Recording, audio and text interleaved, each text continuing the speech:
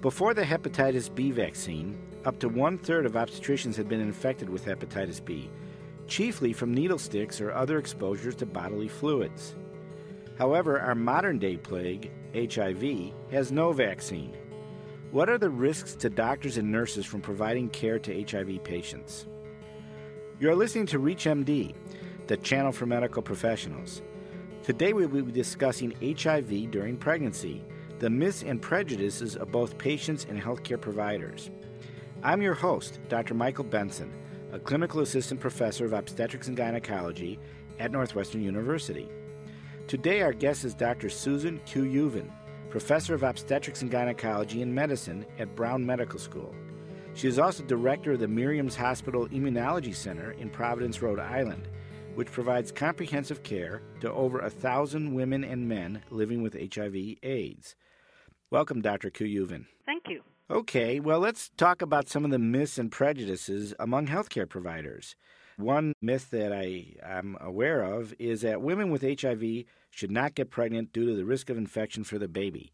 Is this truly a myth, or is there truth in this? I think that there was a lot of fear in the early part of the epidemic. First of all, we didn't know how much transmission would occur. Is it 100%? If you're HIV infected, would your baby be 100% infected? As we learn more about the virus, we learn that without any intervention, without any antiretroviral therapy, 25 to 35% of the babies of HIV-infected mothers would be infected. However, with the advent of antiretroviral therapy and the judicious use of elective C-section when necessary, we have brought down mother-to-child transmission of HIV in developed countries 1 to 2%. Of course, this is not mirrored in lesser developed countries where access to care and antiretroviral therapy and just prenatal care and care during delivery is not available. So I think that that's one of the biggest myths I would like to burst for care providers. I still hear many medical professionals say, why did she get pregnant? Isn't she HIV infected? Wouldn't she give HIV to her baby? So I think with proper care, mother-to-child transmission of HIV is 1 to 2%. I have a question about that 1 or 2%. The few babies who do get infected with modern care, are there any distinguishing characteristics, clinical or demographic, for their mothers? Are they late presenters to care or late diagnosis, or is there any predictability in who will fail and who will vertically transmit to the baby? Definitely. Since we have instituted, almost routine HIV testing in pregnant women so that we can intervene early to prevent mother-to-child transmission, many of these cases are presenters in late care or no prenatal care at all.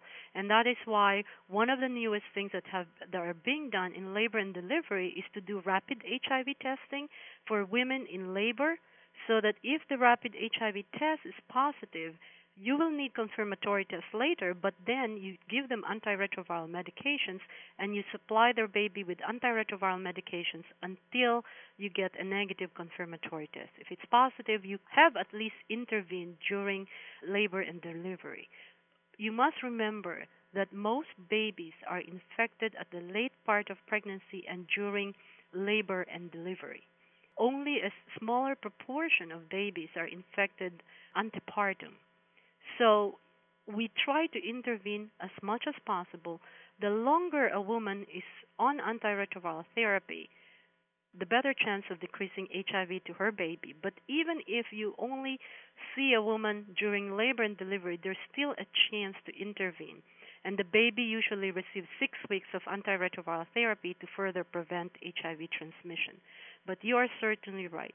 Women who have HIV, who are far advanced in their HIV, whose immune system is more far advanced, who have a high amount of virus in their blood, are more likely to transmit than healthier women. It sounds to me like there's a very important take-home message here, and that is a woman who has HIV, who's on antiviral therapy, whose viral loads are low, who's not showing symptoms of advanced disease or actually AIDS itself, can make a very rational, deliberate, and prudent decision to get pregnant.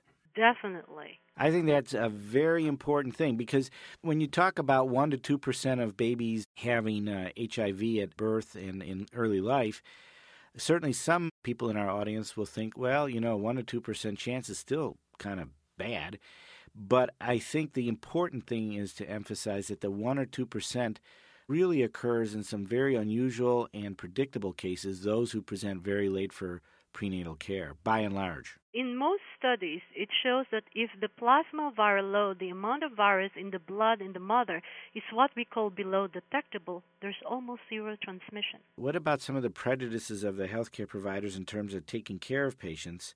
I think a lot of healthcare providers think that they have a real personal risk of getting HIV just from taking care of patients, particularly during surgical procedures and certainly during deliveries, because obviously bodily fluids are actually flying all over the room. Yes, and it's unfortunate that 25 years into the epidemic, we haven't really changed so much our mindset about dealing with HIV infected patients.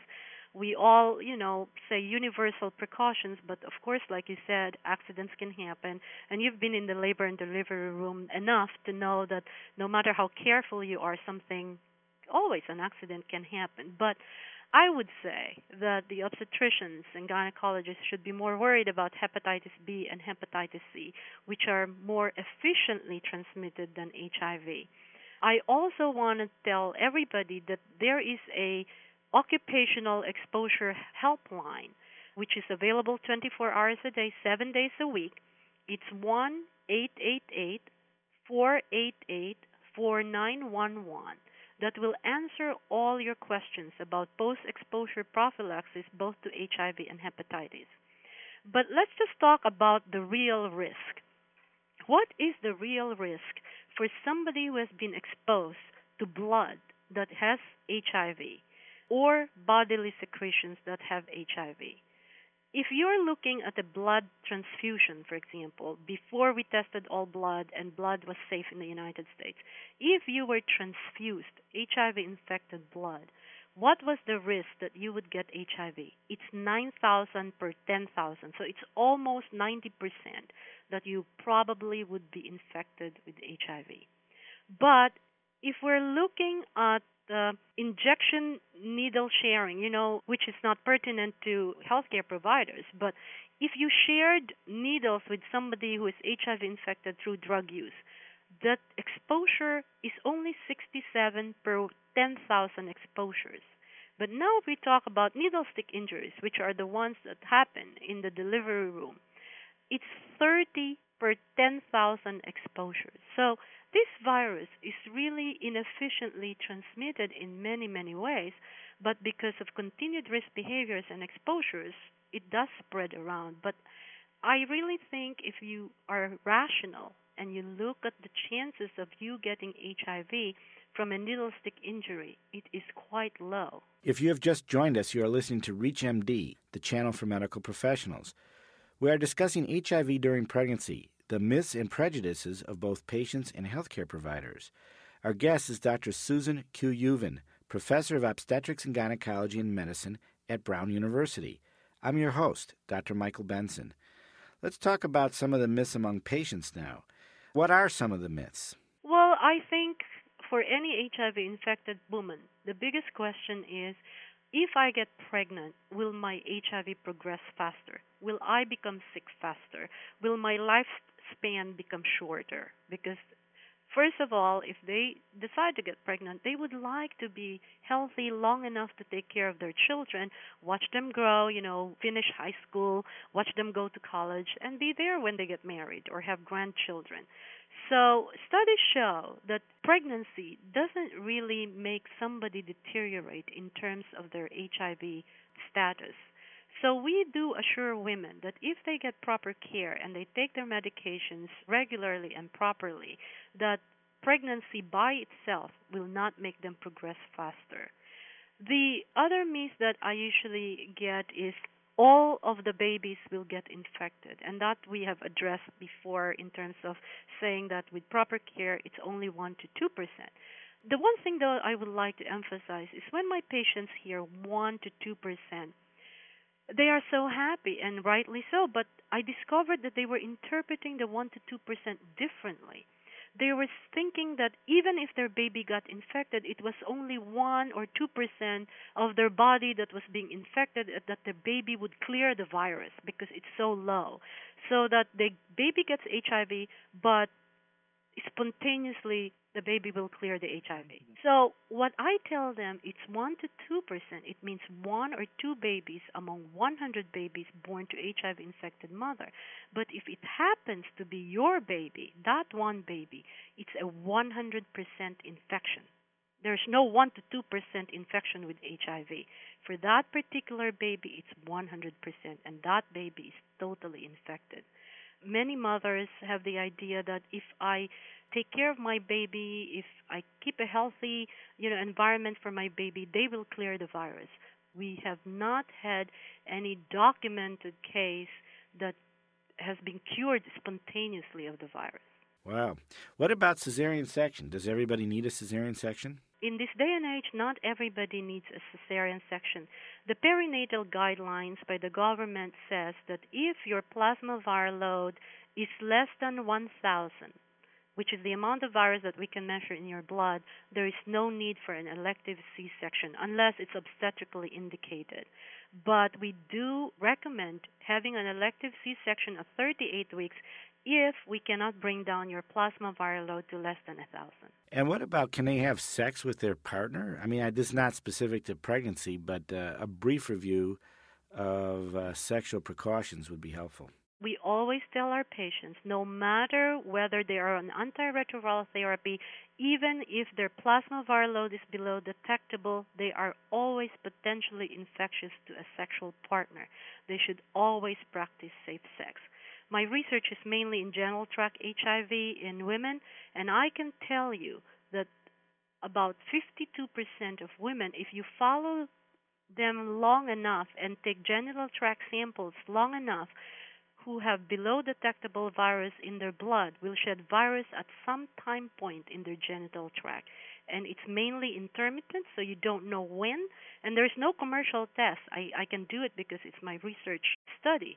So you are always potentially infectious. Men are the same. Men who are on antiretroviral therapy, if you take semen samples long enough at many time points, many of them will be shedding virus in their semen, even if they are on antiretroviral therapy and even if their virus is below detectable. I want to thank Dr. Susan Q. Uven, who has been our guest. We have been discussing HIV during pregnancy, the myths and prejudices of both patients and healthcare providers.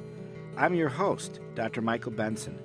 You have been listening to the Clinicians Roundtable on ReachMD, the channel for medical professionals. Thank you for listening.